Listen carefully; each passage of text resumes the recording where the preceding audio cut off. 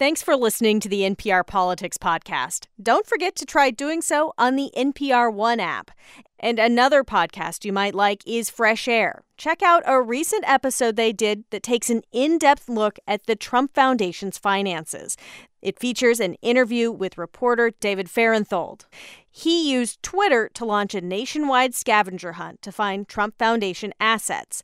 Find these and other interviews on the Fresh Air podcast, on the NPR One app, and at npr.org/podcasts. Okay, here's the show.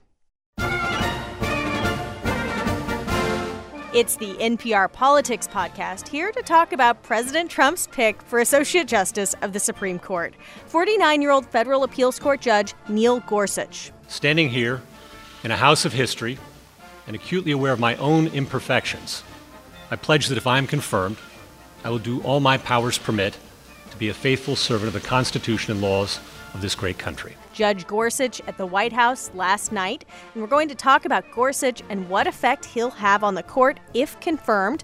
I'm Tamara Keith. I cover the White House. I'm Susan Davis. I cover Congress. I'm Nina Totenberg, and I cover the Supreme Court and other stuff. And I'm Ron Elving, editor-correspondent. Nina Totenberg. Hey, Nina. You know, we had to get a new president, get a new nominee, but we finally got you back on the podcast. I suspect I'm going to be here a lot.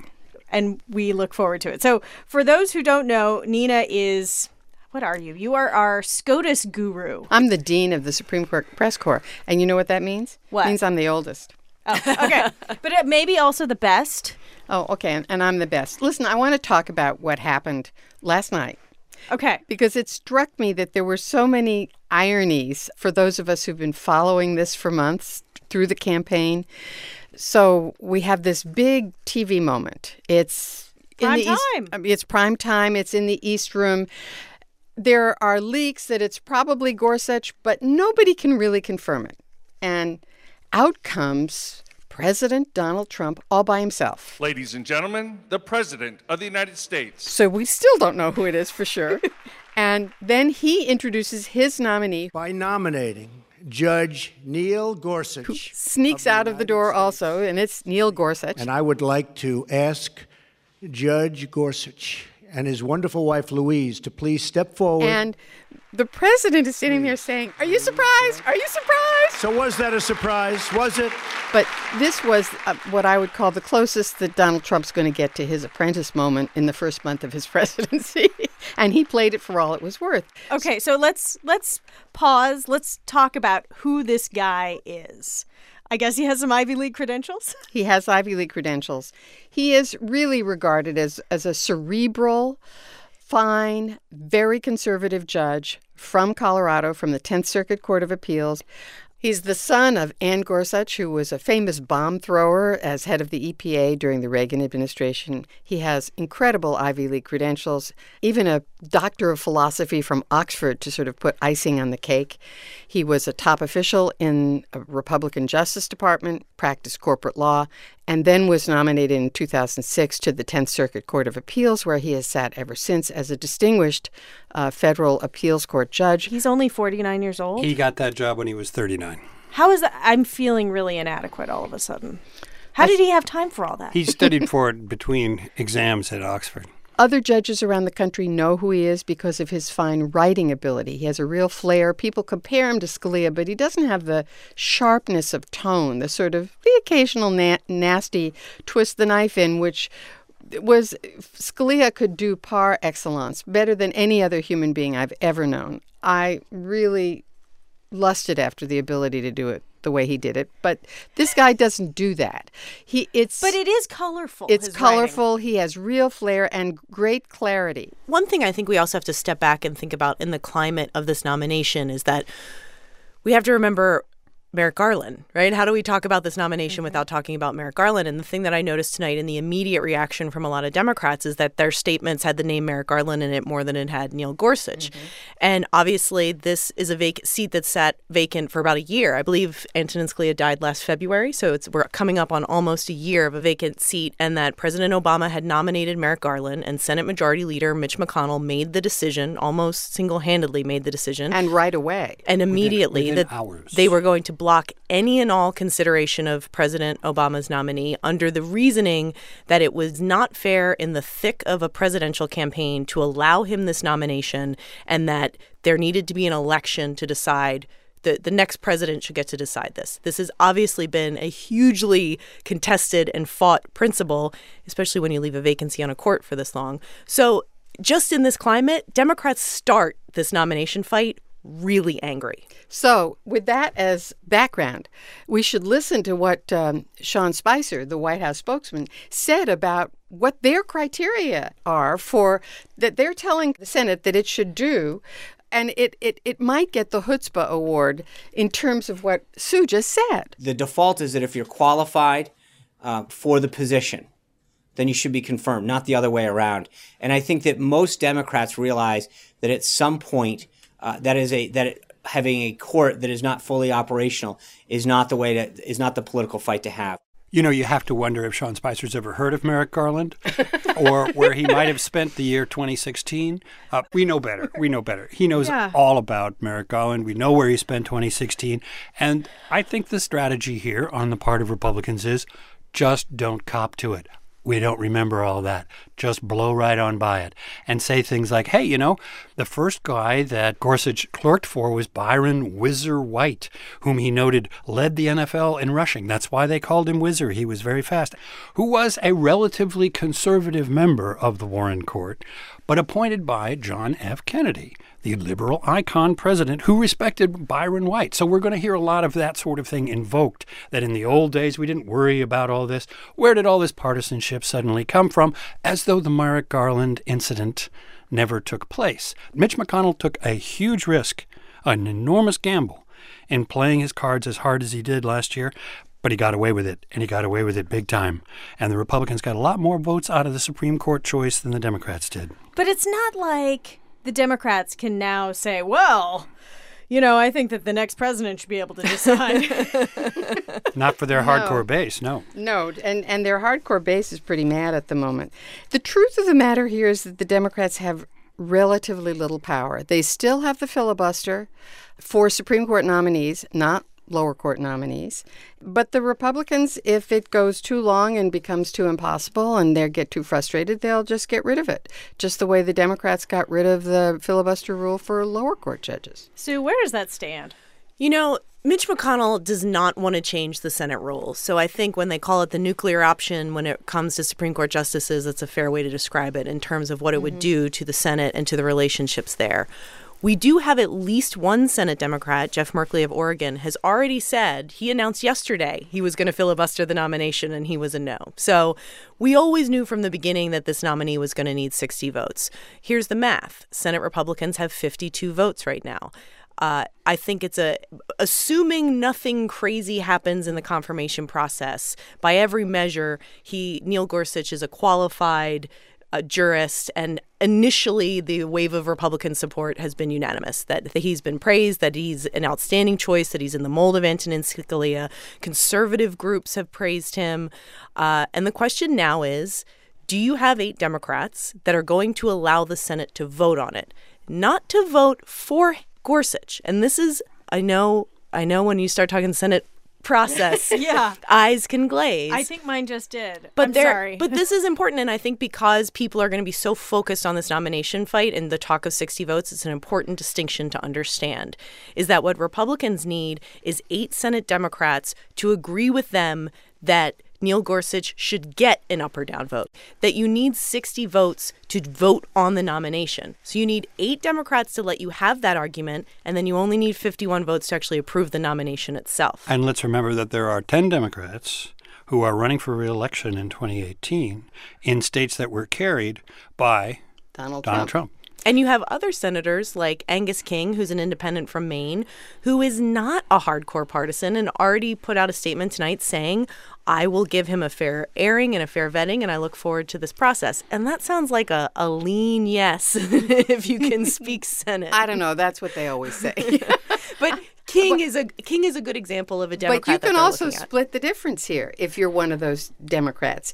You can vote to end debate and then vote against Neil Gorsuch if you want to. Exactly. So there is an out for you where you can sort of appease all of your bases. On the other hand, this is a little bit like anything can happen in a ball game.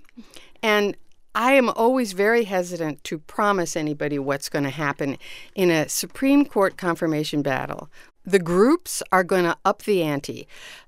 Just the Judicial Crisis Network, which is one of the conservative groups, said it's going to be spending $10 million in support of the Gorsuch nomination. And I'm sure that there are plenty of liberal groups who will be spent. They won't spend as much money because they just don't have it. But the conservative groups, I just have the sense that for conservatives have always fought these battles harder and better and longer and tougher. And this is the Scalia seat. And you have to give them their not just emotional attachment or sentimental attachment to it, but this is the linchpin of the conservative majority. So they regard this as almost biblically theirs. And the Democrats, on the other hand, may feel very much that way if we see a vacancy coming from the liberal bloc. If Ruth Bader Ginsburg or Stephen Breyer were to retire, the Democrats might fight like lions for that. They'll fight like lions, whoever it is, if there's one more. Let's just get to what you were saying, Ron, which is how this seat affects the balance of power, if you will, on the court. Before the death of Justice Antonin Scalia last year, there were 9 justices, which is the normal number. 4 were viewed as the liberal wing. 4 were viewed as the conservative wing. Justice Anthony Kennedy was viewed as, somewhere in the middle. So this is a conservative seat that is now open. It's not only a conservative seat, it really is a conservative court in most cases. But in 2 of the very biggest ones of recent years, but not the third, in 2 of the very biggest ones, same-sex marriage and the recent attempt to limit the access to abortion clinics from Texas, Anthony Kennedy was the pivotal vote siding with the liberal bloc, and it was 5-3 in the abortion case and 5-4 when Scalia was still there in the same-sex marriage case. In fact, same-sex marriage and gay rights will probably be Anthony Kennedy's biggest legacy. He's written all of the decisions in the gay rights area. However, if you look at the other area, which is voting rights, he was the 5th vote to strike down the Voting Rights Act, the key provision of the Voting Rights Act, the preclearance provision. So, and in many, many other cases, certainly the majority of cases, he votes with the conservative bloc. So, but if he goes, that degree of uncertainty is gone. There'll be another person in the mold of Antonin Scalia and probably Neil Gorsuch. And, this is a very conservative court. But if there's no uncertainty in that Kennedy seat, it's 6-3 and possibly 7-2, conservative liberal.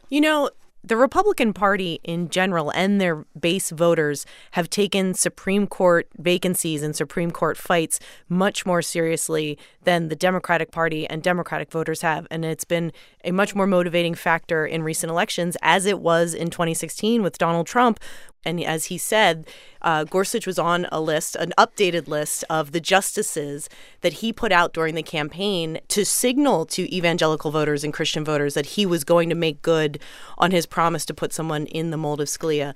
And a lot of the initial reaction tonight, too, was Donald Trump made good on a campaign promise that he followed through. And I'm curious to see as this goes forward, because we're seeing a galvanization on the left right now. Do Democrats and does the Democratic base try to match conservatives and the conservative base on this issue of the court, which has just not been as significant as a rallying point for Democratic voters? Well, I mean, certainly in the 2016 election, the fact that Donald Trump had this list was very persuasive to some evangelical voters who were rather uneasy with him. And how many Democratic voters did you meet that said they were going to vote because they were angry about Merrick Garland? Not as many as conservative voters who were going to vote for Trump singularly because of his Supreme Court pick. And how many Democratic voters did you meet who said they were voting for Hillary Clinton despite whatever reservations they might have, because it was so important to appoint someone like Merrick Garland or someone even more liberal than Merrick Garland to take control, really, of the Supreme Court? Not many. I don't recall that being a salient issue. I mean, I did hear from some people who would mention abortion rights, but of course, they often didn't take the next step and talk about the Supreme Court, whereas it was a motivating factor. That's right. It was part of an issue area. It was part of a general orientation, but they did not translate it in the same sharp way. Well, as long as the court remains as it is now, with an addition of one conservative replacing Scalia, Roe versus Wade, I think, is basically safe. One more appointment, it's no longer safe. Well, and it wouldn't just be Roe that is on the block if another more liberal justice were to leave. Everything from all kinds of voting rights issues to consumer rights to environmental questions to access to the ability to get into court. All kinds of things would be far different if the court's makeup were to change yet again and become yet more conservative. I always tell people it's interesting to note that Justice John Paul Stevens, who was considered a sort of centrist conservative when he was named to the court by President Ford, ended up at the time he retired being called the most liberal member of the court. And it wasn't because he had changed dramatically. It was because the court had changed dramatically. And what had once been the center, sort of center-right, had become the left. Okay, Nina, why Gorsuch? What is it about him? You know, there was this list of 21. He was on the list, though he wasn't on the shorter list that came out first. He was only on the second list. What about him? Well, people like him. He's young. He's only 49. He's going to be around for a long time, not 50 years, which is what the president said last night, but a long time. And you don't know life expectancy. He's going to be 99. We can all hope to live that long. Okay, sorry. But I think a lot of the folks on the right who helped develop those lists thought to themselves, look, he clerked partially for Anthony Kennedy. We want Kennedy to quit. We want to replace him with somebody who's a truer conservative, in our view. And he has a relationship with Kennedy from his clerkship, and he's very smart and very principled, and he'll be able to at least pull Kennedy back over the line to more conservative positions, and at best let Kennedy feel, look, the court is in good hands. I can quit now. I'm 80. I've done my bit. I can leave. I've seen Gorsuch described as an originalist.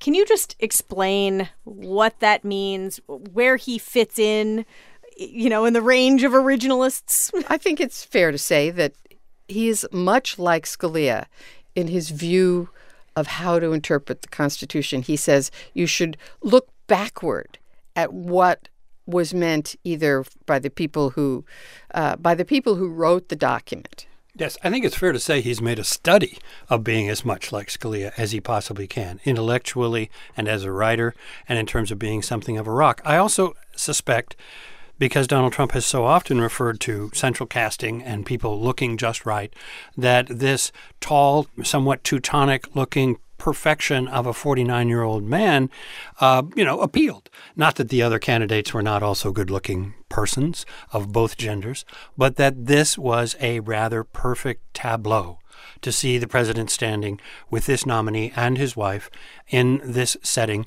and presenting them as a kind of fait accompli. Isn't this perfect? What could be better? Let's just proceed to the confirmation. So, Ron, I have a question for you. I wasn't watching TV all day yesterday, but I gather that CNN kept taking pictures of Judge Tom Hardiman driving his way to Washington and gassing up. And the Sheetz. He stopped at a Sheetz somewhere in Pennsylvania, apparently. Yes, he did. And that I don't know this, but that the White House told him to come ahead to Washington. Now, if that's true, that is truly mean. And I think we have to say it is in one's imagination because we don't have a lot of confirmation on these reports. The White House never confirmed to me that they were going to have both men in Washington, D.C. It could just be that Thomas Hardiman went to get gas at Sheetz and there was a producer tailing him. Trump and, the president did invite Senate Democrats to be at the White House tonight. He invited Senate Democratic leaders. He invited members of the Judiciary Committee. And they, as I was told to me, politely declined the invite, in part because they did not know who the nominee was going to be. And Senator Durbin of Illinois, I said, why aren't you going to go? And he said, I don't want to be standing there when they pull back the curtain and reveal who the nominee is and suggest that, my support is implicit by being there. So Democrats were invited, but they chose not to go. Ted Cruz was there. Vice President Pence attended the Senate lunch today, and he invited the whole Senate Republican conference to come to the White House tonight for it. And why not, after all, since their votes are all being counted on? Are members of Congress or members of the Senate usually clued in, briefed in some way on who it'll be? They usually are, but not till pretty late, because if you don't want to leak, you don't tell the Hill. Okay, in terms of how this is going to go, how does this play out? What's the timing like? What can we expect? And I know these are not normal times. So maybe what's it like in normal times, and what could happen this time? Well, in normal times, you would have about I think it's a 4 or 5 week at minimum delay before there are hearings. And I suspect the Republicans will say, well, we have to fill this vacancy right away because we've got to. Oh, it's been a terribly long time that the court's been shorthanded. And so they'll say 3 weeks, and the Democrats will go ballistic, so then they'll agree on 4 weeks. Then there's a question of how many witnesses there are going to be for and against, and who's it going to be, and how long will each senator have to question. And then they submit, after the hearings, they submit written questions, and then there's more delay while they answer the written questions, and more delay while more questions are submitted. But it should not take more than about 2 months. Now, that I have to say, that gets you to early April. Early April, which might be enough time to get Justice Gorsuch there to the Supreme Court, assuming he's confirmed, for the last sitting of this Supreme Court term, which is in April. And that's 6 days of argument. It's unlikely that that's going to, that it's worth killing each other over, but they will. I can also tell you that in this process, the things I've heard from Senate Democrats early, the things we're going to hear a lot about in this confirmation process is both the cases that he's ruled on in the past. One of recent note is the Hobby Lobby case, in which he sided on the side of the Hobby Lobby. And in the ruling, Nina, please feel free to correct the way I describe this, but that businesses are entitled to religious exemptions for things like providing birth control, which was a very high-profile case. And Democrats want to focus in on that, particularly because they want to focus on women's rights and abortion rights. And also the thing I heard a lot today was, again, the climate that we're in right now. Senate Democrats are already slow-walking most of Trump's cabinet nominees. Those battles will take at least through the month of February. But I was told today, whoever the nominee was, it was before we knew it was Gorsuch, that they were going to really press this nominee on things like President Trump's executive orders, including the ones he put out on Friday affecting refugees and immigration policy. So I think that is going to be even more so than his past rulings, but what the president's doing now and how Gorsuch feels about those rulings. Now, as Nina can also well tell you, these don't tend to be very illuminating. Yeah, I was about to say, you really think he's going to answer these questions? And if he is as artful and articulate as he is believed to be, he probably is going to be an artful dodger of those questions, but those questions will be asked. I just want to make one point here. The Democrats tried to filibuster Sam Alito, Justice Alito. They failed. They didn't have enough votes. And he was conservative. He is conservative. He is very conservative. So they didn't have the votes then, and they don't have the power now. But please look back at when the Democrats actually did control the Senate. And even then, there were 5 votes on the Republican side to confirm Elena Kagan. A handful of votes on the Republican side. There were 9 for Sotomayor, who should have been a no-brainer, the first Hispanic nominee, et cetera, et cetera. The times are not what they once were when Antonin Scalia was all but crowned.